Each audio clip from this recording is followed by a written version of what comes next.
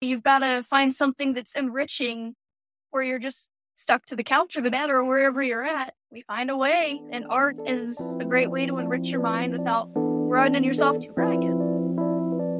Welcome to Invisible Not Broken. Today we're talking about visual impairment, art, getting on disability, technology life hacks, and much more. Our host Monica is joined by Sunny Ammerman, an artist who lives with multiple rare disorders, which she'll cover in the episode. I'm really glad you came on. I want to talk to you about this art and visual impairment and the work you're doing with NORD and with RAN. Let's start there. Yeah, so is the National Organization for Rare Disorders. It's an organization that was created by patient advocates for people that have rare conditions. It actually got its start back in 1983, where they helped pass the Orphan Drug Act. You can read all about that on the NORD website, which is rarediseases.org.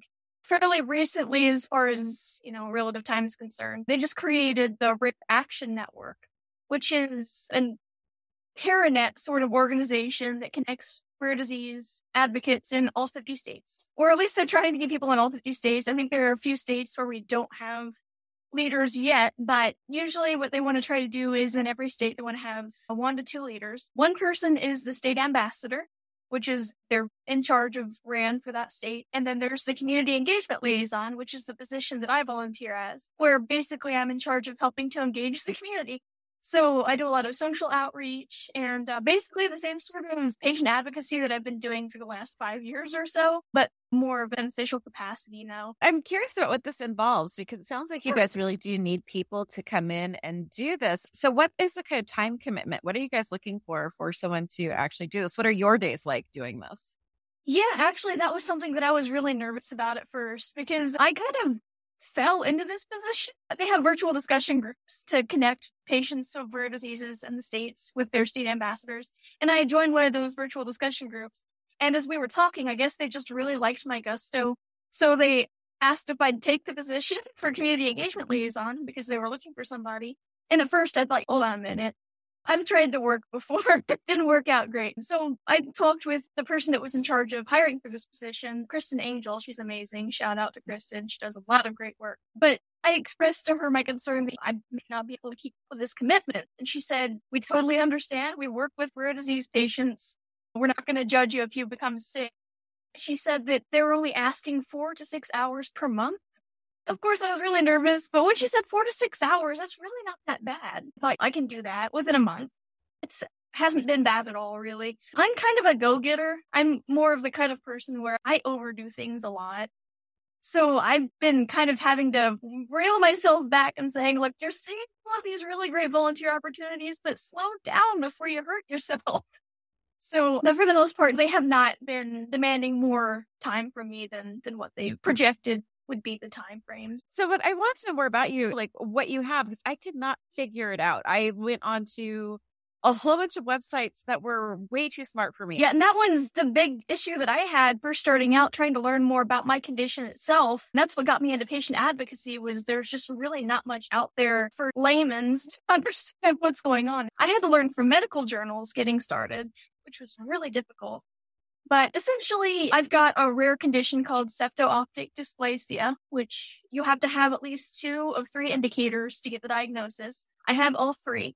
I've got optic nerve hypoplasia, which I'll explain in a second, Panhypopituitarism, which I'll also get into, and I'm missing something called the septum pellucidum, which is a membrane that kind of goes in the middle of your, it's just gone. There's not a whole lot of information on that, so we don't know how much that's affecting me. There are some medical journals out there that claim that it might impact your ability to sense danger. So I could be a little bit more gullible to people, according to that one medical journal that I had found. But for the most part, it's not the biggest deal that I've got going on. First, the optic nerve hypoplasia. Essentially, my optic nerve didn't develop right. I've got faulty wiring, if you want to say that. And as it malformed when I was developing, it pressed up against my pituitary gland. So that's what caused the panhypopituitarism. Panhypopituitarism, we're going to break it down into 3 parts to kind of help explain it. Pan means all, hypo means deficient, and pituitarism means having to do with the pituitary gland.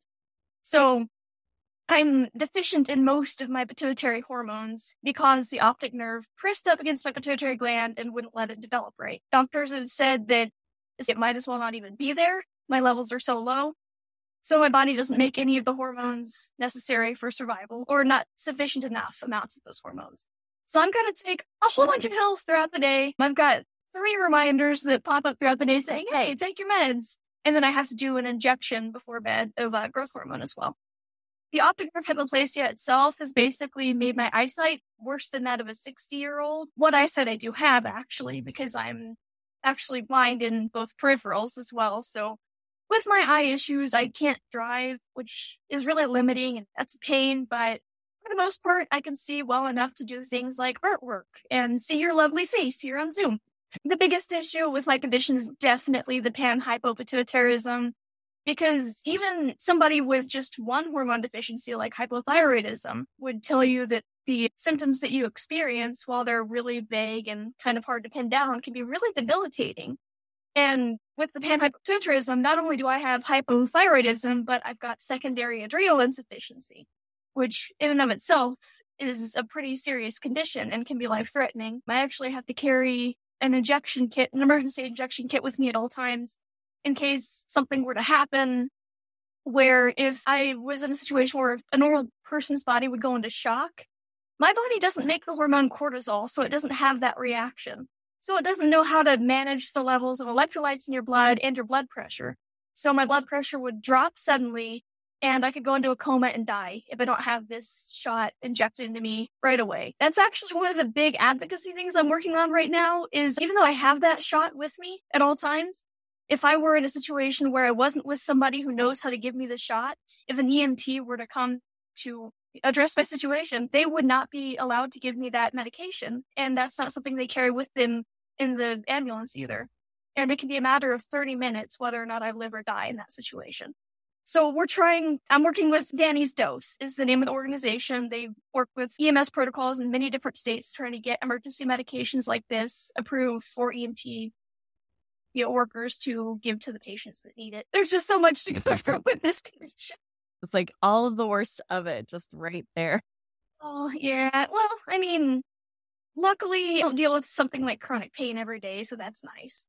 That I don't have to deal with something that physically painful. I just get really, really physically tired. When we talk about fatigue, I'm not just sleepy. I feel like I ran 3 miles, even though I just slept for 8 hours. We need a better word. There needs to be a word that the temporarily abled cannot use as like, oh, I'm fatigued. It's like, no. If you have never had to take a nap after a shower, you are not fatigued. That's not your word. We need a better word. If I had $1 for every time that my telling somebody, oh man, I'm dealing with so much fatigue today, that they responded with, I'm tired too, I'd have enough money to pay for healthcare. Yes, we'll get to living in the United States with healthcare, I promise. I think it's a subject we're both very passionate about. So how is this working for you? Because I know that a lot of us who are spoonies, chronically ill, disabled, a lot of us do have artistic tendencies, and we all have our little quirks and ways that we still are able to either, like I had to quit photography and move to something. I do illustration. I work on a program where it does like half screen. So whatever I do on half the screen appears on the other half. So I only have to do half the canvas. What are some of your tricks for being able to still be an artist with your conditions? Yeah, I totally feel you having to give up on one of your passions to something that you can handle better with your health. I actually did leatherworking for a little while. Oh, I loved it, but it's so physically demanding. I hadn't anticipated that. After a little while, I had made a few leather journals. People loved them. They sold like hotcakes.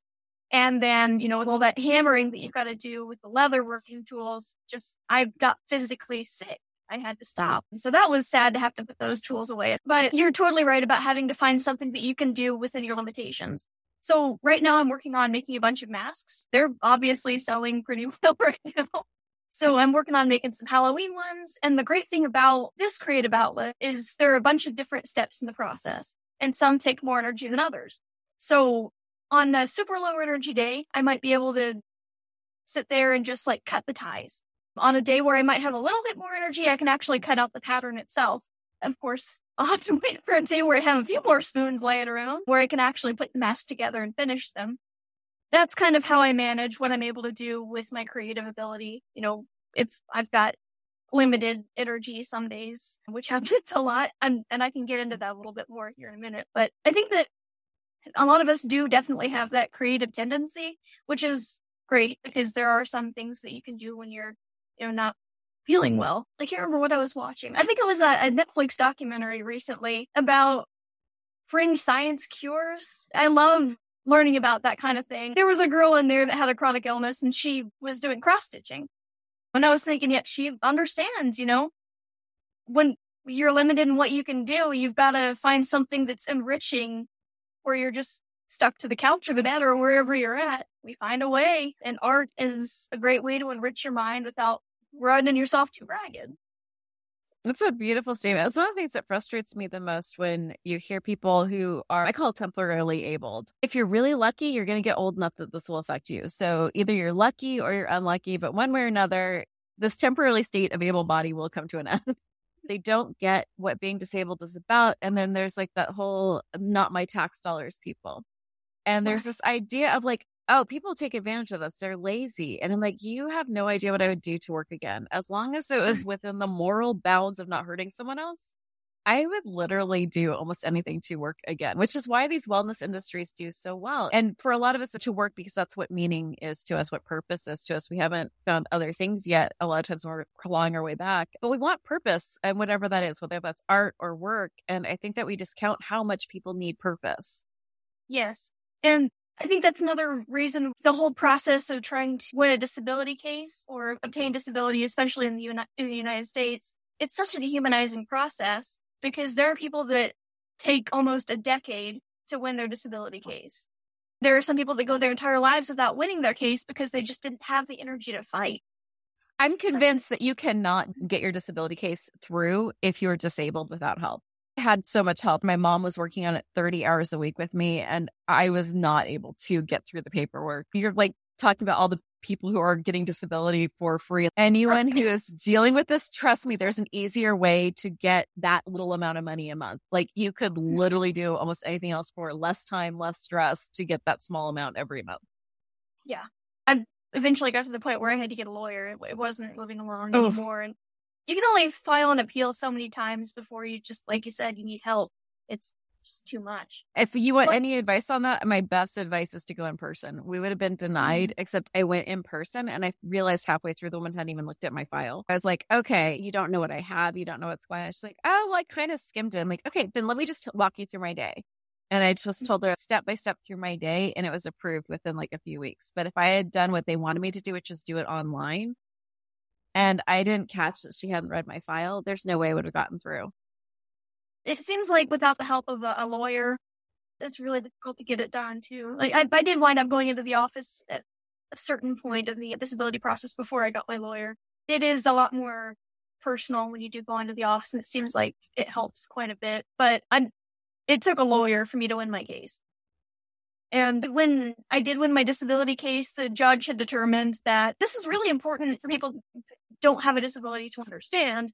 She determined that even though there are some things that I can do, the unpredictability of my condition is just so ridiculous that no employer would put up with that.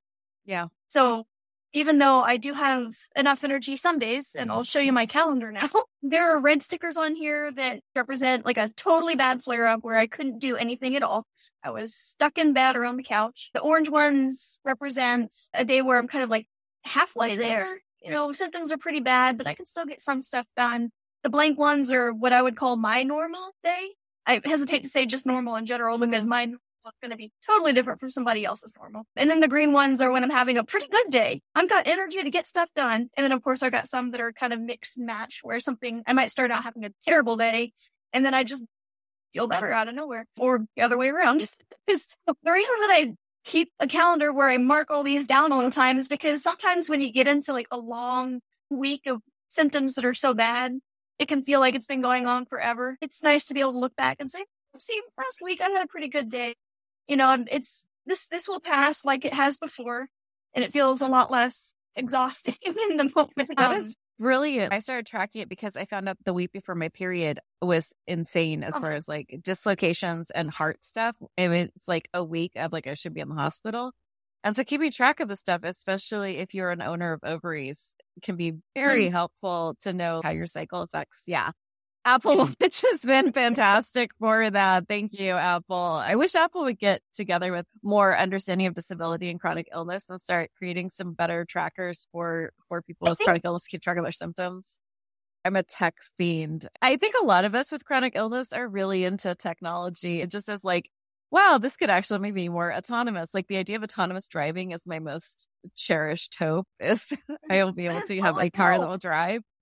Especially with my eyesight issues, I'm so reliant on other people I do have my tricycle. I've got an amazing electric tricycle that gets me around town. I can't go very far on it, but an electric car that drives itself would be amazing. I could actually leave the town once in a while and go by myself. Yes, I have a son who just moved back home, so it's been really lovely to have him here to help drive me to appointments and things. But I also miss going through the redwoods. I mean, even in post-COVID world, like we as family will still go for like a drive through the redwoods and just like look at pretty things and go back home. It's so nice to be able to do that. And if you have like autonomous driving, you don't have to wait for someone else to be in the mood. And you have your robot army. Tell me about how you have Alexa all programmed. So here's my Echo that is next to my computer at all times. I've got one in the kitchen and then I've got one in the bathroom. And I've got it set up to where every day for medication times, which is once in the morning at 8 a.m., right in the morning when I am woken up, the first thing it says is, good morning, take your medications, time to get up, here's the news. And then right after that, at noon is the next one. When I take my next dose of medications, it'll just pop up a reminder saying, hey, it's time to take your meds. And then at 1 p.m. reminding me to have lunch if I haven't had lunch yet, because it's easy to forget sometimes. And then at 4 p.m., I get another reminder telling me, hey, it's time to take your meds again. I don't have a reminder set for my bedtime routine because I've fallen into that habit so easily now that I don't forget to take my shot anymore. So I don't need a reminder for that one. But I definitely have all of those medication reminders to get me through the day, because if I miss a dose of my medications, my hormone levels are off and it's not good. Hormones are, like, if you haven't had these experiences out there, it's not just like grumpy or not grumpy. Like, this is so responsible for our adrenaline, how our gut processes food. Our hormones are almost more important than most of what we gave credit to the brain for. Yeah, it's a pretty integral part of our brain itself, the pituitary gland. So if that's not functioning properly, my endocrinologist put it pretty well when she said your full-time job is being your pituitary gland. The thing that really stinks is, and I try not to come across as a complainer, but this is just the cold hard truth here. The synthetic medications that I have to take to replace those hormones are not anywhere close to the real thing.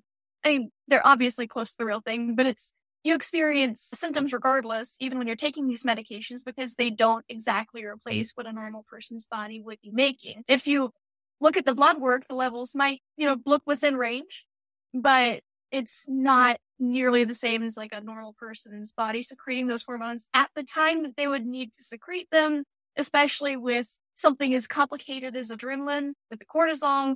You have ups and downs throughout the day. You're not always going to need cortisol at 4 p.m. every day.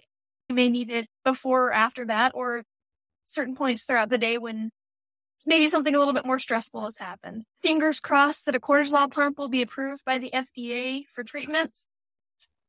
It's still just experimental. It's hard to get a doctor to prescribe it, and insurance doesn't want to cover it still. But essentially, the cortisol pump would help, just like a diabetic's glucose insulin pump. You're good. Don't worry.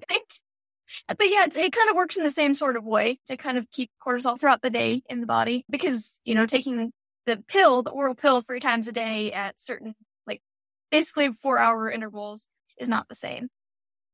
Well, you were just saying something about I don't want to complain, which I just want to facepalm until I go unconscious when I hear things like that. So I'm going to bring you to the people pleasing, because I have this theory that a lot of us who have chronic illness and disability, we feel this need to earn our place. And it could lead often to us lighting ourselves on fire to warm other people up. And it certainly am getting over that now, but it took 40 something years. And I wanted to hear more about what you have to say about eagerness to please in the workplace and what that does when you're disabled. Yeah. Before I get into that, you're totally right. I think that instinct to kind of be apologetic comes from the fear of pushing people away when we're being so open and honest about our conditions, because it makes people uncomfortable. and they don't want to talk about stuff like that, So I think that's what pushes us to want to apologize. But let's talk about work. I used to work at Kroger, it was a wonderful job. Back before I decided, hey, your health condition is serious enough that I think this qualifies as a disability. Before I had come to that conclusion, I was trying to work. So I got a job at Kroger. And when I was applying for that job, I told the interviewer that I had a health condition that may eventually cause me to not be able to work anymore. And he was really understanding. And he said, we'll give you a chance anyway. And my immediate response was, can I give you a hug? Wonderful guy. And then I worked for them for about 8 months before I wound up having to quit. And I think about 6 months in, I started feeling more symptoms, and I was starting to have a lot more limitations about what I could do at work. I had worked my way up the ladder at that store very quickly because I do have a really good work ethic and I work very hard. I am a people pleaser. So I wanted to give that job my all, and I did. And I got to the point where they had hired on a new manager, and she also saw what I was able to do and what I was willing to do and my gusto at work. And she wanted to give me a management position in one of the departments at the store. And when she first said that to me, I was, really honored. I was flattered to think somebody trusts me well enough to trust me with the whole part of the store. This is awesome. And I had told her without thinking, yeah, I can do that. And then I realized, wait a minute, if symptoms keep getting worse like they've been doing, there are going to be some days where I'm not going to be able to come to work. I may have to leave early. I may have to skip a couple of days to recover.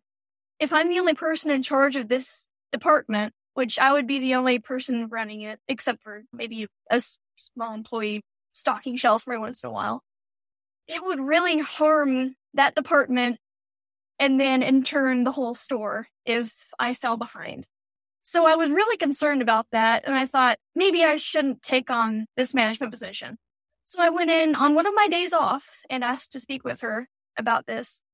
And I went up to the office and we sat down and I said, hey, did the other manager tell you about my health condition that I had warned him about when he hired me? And she said, no. And I said, well, let me explain that to you. And so I laid my heart out, which anybody that has any sort of chronic condition at all knows how hard it is to be this vulnerable to somebody about what you go through.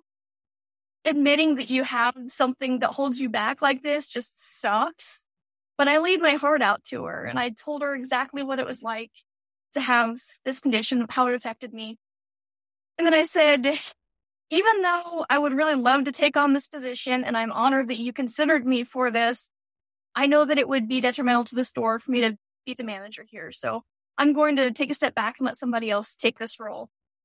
And she looked me right in the eyes and said, you know what I think?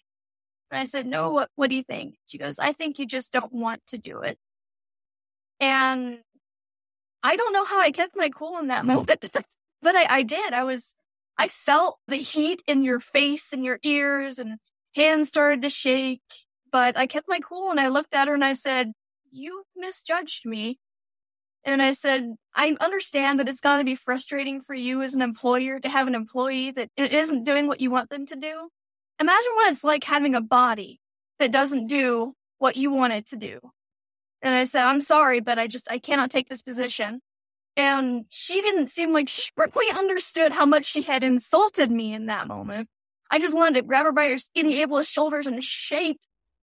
I kept my cool. And she tried to ask me to take on the position again anyway. And I said, no, sorry, I can't take that on. That wouldn't be responsible. And then I left. And I cried when I got home. I cried and I cried. But I continued to work there. She continued to discriminate blatantly against me. She knew that I wasn't supposed to be working in refrigeration units. I had a doctor tell me that I can't work in there because one of my issues is asthma.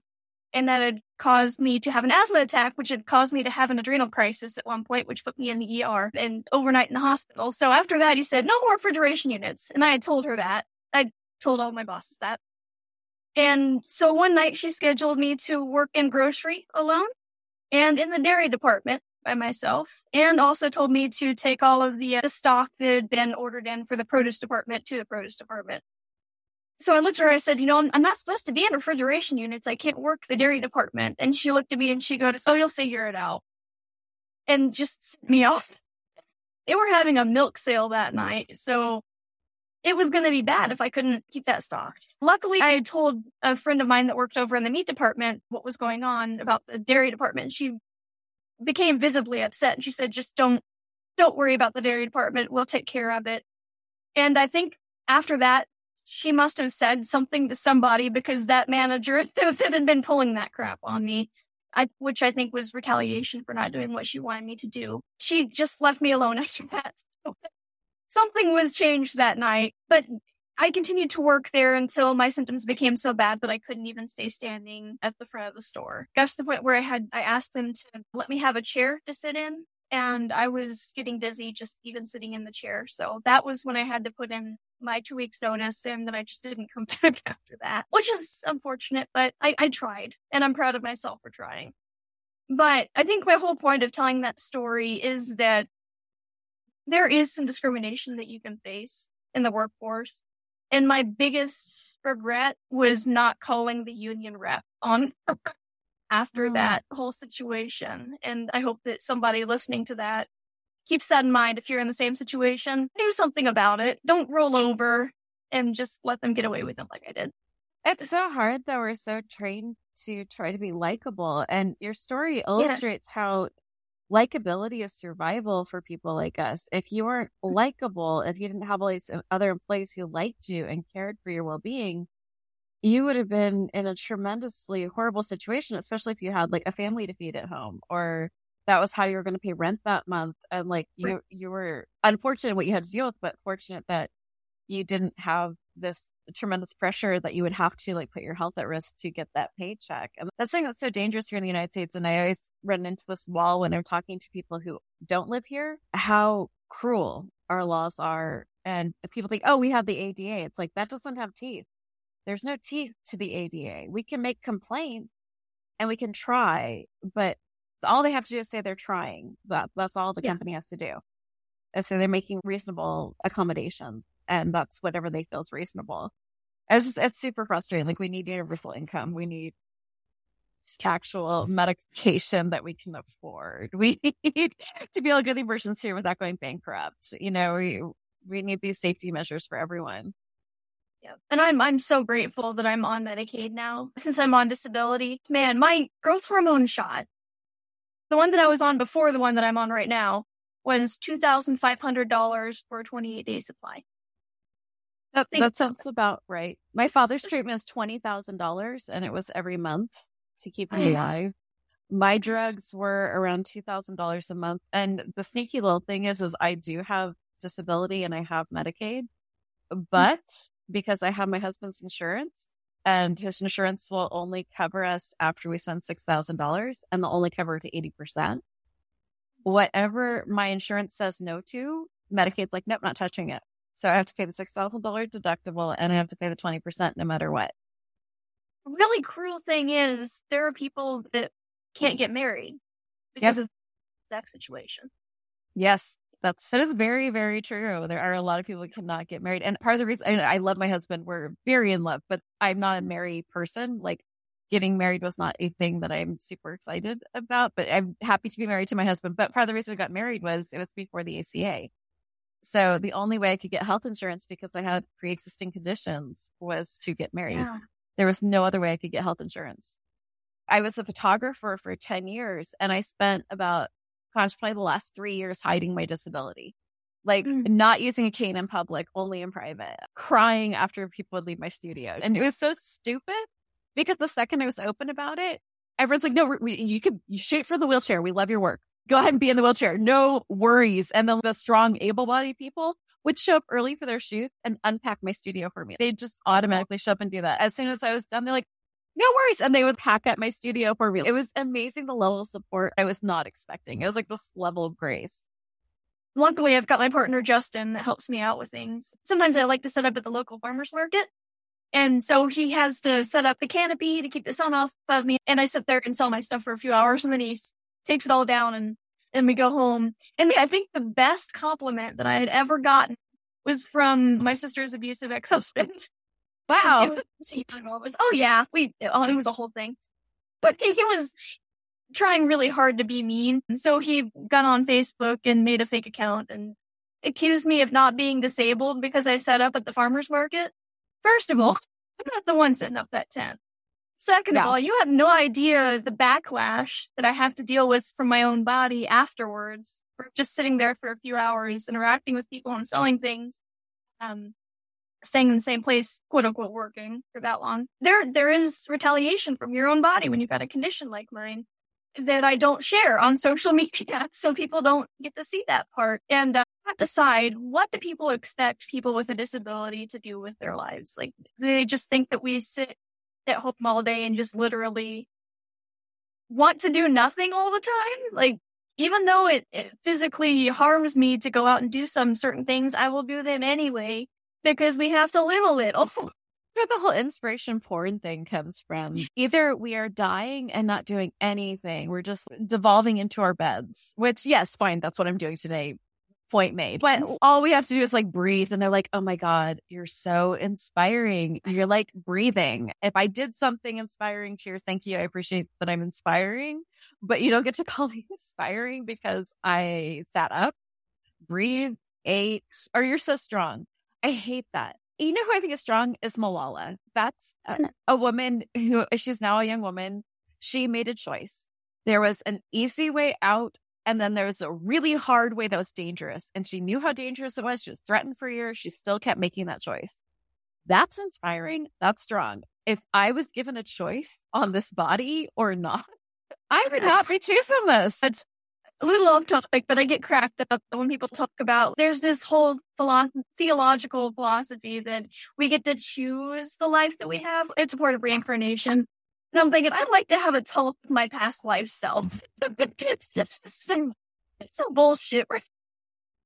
Oh my God. So my sister and I have this whole bit going because I read this one thing on discipline is self-love for your future self. And so now she always like calls me, so how's that bitch past self of yours? I'm like, she is such a lazy bitch.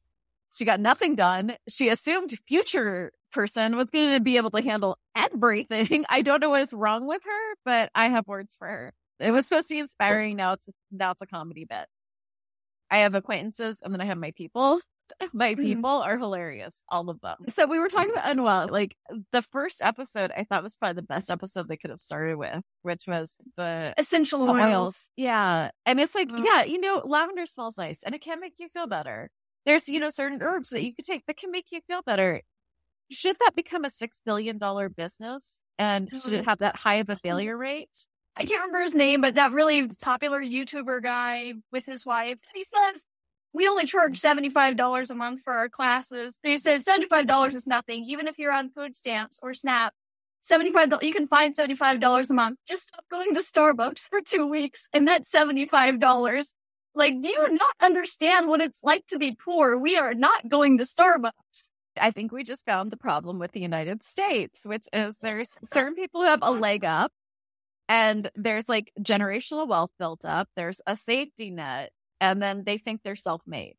I would never call myself self-made. I have a family who bought houses in the 60s and 70s because they were able to get mortgages. That meant that I was able to go to college without having to worry about whether I had a place to live. But there's these people like that who are like, oh, I'm self-made. I can do this. And they don't know what poverty actually looks like. They don't know what an essential is. They don't get it. Yeah, they're just so out of touch. Just let them eat cake mentality. So that point in the episode, I paused and I just cracked up. I'm like, does this guy really think that people on food stamps are spending $75 at Starbucks every 2 weeks? That's not how any of this works. No. And then you had the lady who was like, I had cancer and I took these essential oils and now I don't have cancer anymore. Okay, lady, I don't know you personally, so I'm not going to say anything. What I will say is give me the number of your doctor who was so shocked at this revelation. And I would like to ask them why they didn't publish this information in a journal. I've been told this by people before. I've been told by people who want to pray over my body, which happens more times than I'd like to admit. I had a friend in another church and they had us pray over them and now they have no cancer. It's like, then give me the name of their doctor. Give me their phone number. I'd love to talk to that doctor and I want to know why they didn't publish. Well, big pharma. It's like, Switzerland is not part of the FDA. I'm sure that there is someone in Switzerland who is a very brilliant doctor, researcher who would love to publish that. I have a real issue with this because storytelling is what we believe is true. That's how humanity works. We're susceptible to stories, which is why the entire time I watched that, I was almost like writing down people's names and information. I was like, maybe it could work. Like, what is wrong with you? For real, though, the placebo effect, even when you know that there's a possibility of the placebo effect being a factor, even when you know you've been given a placebo, it can still have an effect on your body. We don't really understand it. We don't know why it really happens as effectively as it does, but it does. Of course, placebo can only go so far, but some people don't really understand that concept of the placebo effect. So they try these things and they believe that they're going to work. They see these reactions in their body, what they had anticipated would happen because somebody told them that this essential oil will make you less itchy. And they realize itchy anymore. That's the placebo effect, but they don't realize that. So they go around telling everybody else, look at this amazing thing that has helped me in this way. You have to enter this multi-level marketing scheme to be a part of it, but it saved my life. But it was actually just placebo. I'm sure. Or it's multiple things they were trying. Right. Yeah. I'll tie this back into tech. There's this new study that was being done on people who had, I forget which spinal column thing was out, but there was no movement in the legs. There was no feeling below the waist. Just nothing was working. So what they did is they strapped people into VR goggles with this, like Superman legs. They look like they belong in superhero movies. And they strapped them into those legs. And the legs would move the person's legs. In the VR goggles for 6 hours a day would be watching like they were walking for 6 hours a day while these things move their legs. Now, after a few months, their toes start to twitch. We don't understand what the brain is actually capable of healing from if it's fooled. If we can fool the brain. That's awesome. I get alerts all the time for things because my disorder is random and takes entire sections of my body out for random periods of time. So I'm always interested to see what mobility stuff is coming in, if there's new wheelchairs that could work. I had a really nice wheelchair that my parents paid for. It was it's like $8,000. It was measured to my body, but I had to wheel it. So I got this thing called the Will CI, which was way cheaper than that, but still expensive. It's a dome. And you put your hand on the dome and you can move it. It only goes 12 miles, but it's awesome. And it can go over a 3-inch thing. So if you're on bad asphalt or sidewalks. Awesome. Yeah, where the ADA is, where they're trying with the ADA, but they haven't put in the ramp yet. Yeah. Oh my gosh.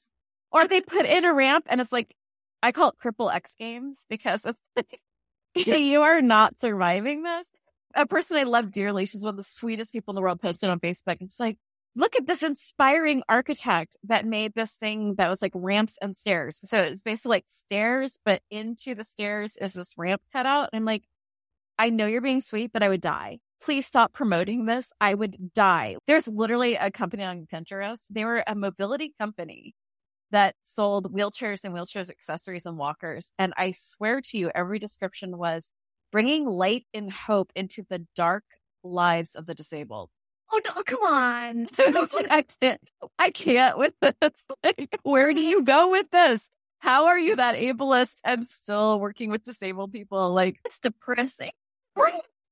Okay, so we will have to close that out on something happy. Your podcast. It's not my project, but the National Organization for Rare Disorders created their own podcast called NordPod. The Rare Action Network is another one of Nord's projects, so it doesn't really overlap with the podcast, but I wanted to bring up the NordPod podcast because I know a lot of people with rare diseases also listen to your podcast. So I think that it would be a really great way to tell them about it so they can check it out too. Yeah, we definitely need to have another episode if we can talk a little bit more. Absolutely. This was so much fun. Thanks. I really enjoyed chatting with you. It's a lot of fun for me too. Thank you for joining us today. To find out more about today's episode, including show notes, transcripts, and more, please visit invisiblenotbroken.com. Please rate and review us on Apple Podcasts, Spotify, or wherever you listen to podcasts. You can also support the show by heading over to our Patreon or by sharing these episodes. We are non-advertising, and our growth is thanks to you listeners. Thank you to our host, Monica, and our guest, Sunny, for a great conversation. This episode was edited by me, Alice Van. Last but not least, be kind, be gentle, and be badass.